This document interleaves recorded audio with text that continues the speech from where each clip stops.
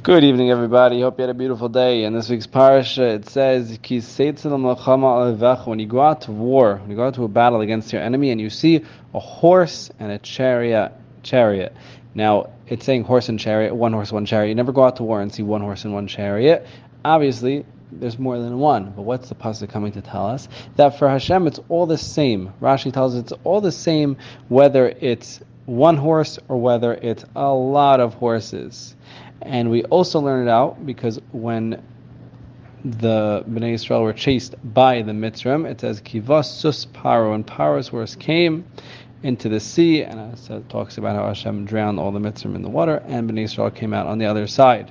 Now, it says, Akiva sus Paro, but there wasn't just Paro's horse, there was a whole army of horses, so it's coming to tell us that, like we learn over here, Rashi says, that it's all the same. It doesn't matter if it's one, it doesn't matter if there's a million, it's all the same.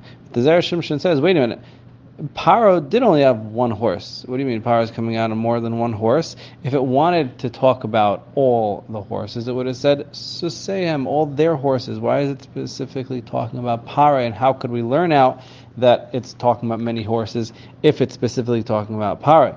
So there's a very cool midrash that says that when Paro was on his horse, Hashem kind of appeared to him and showed that he was also riding on a horse. Now, Paro was riding on a male horse, so Hashem showed that he was riding on a male horse. However, then Paro said, you know what, a female horse, for certain reasons, are better than a male horse, so he switched to a female horse. So Hashem then showed that he switched to a female horse. And then he switched to a red horse, and Hashem switched to a red horse. And then he switched to a white horse, a black horse. And he switched many, many times, and Hashem switched just the same with him.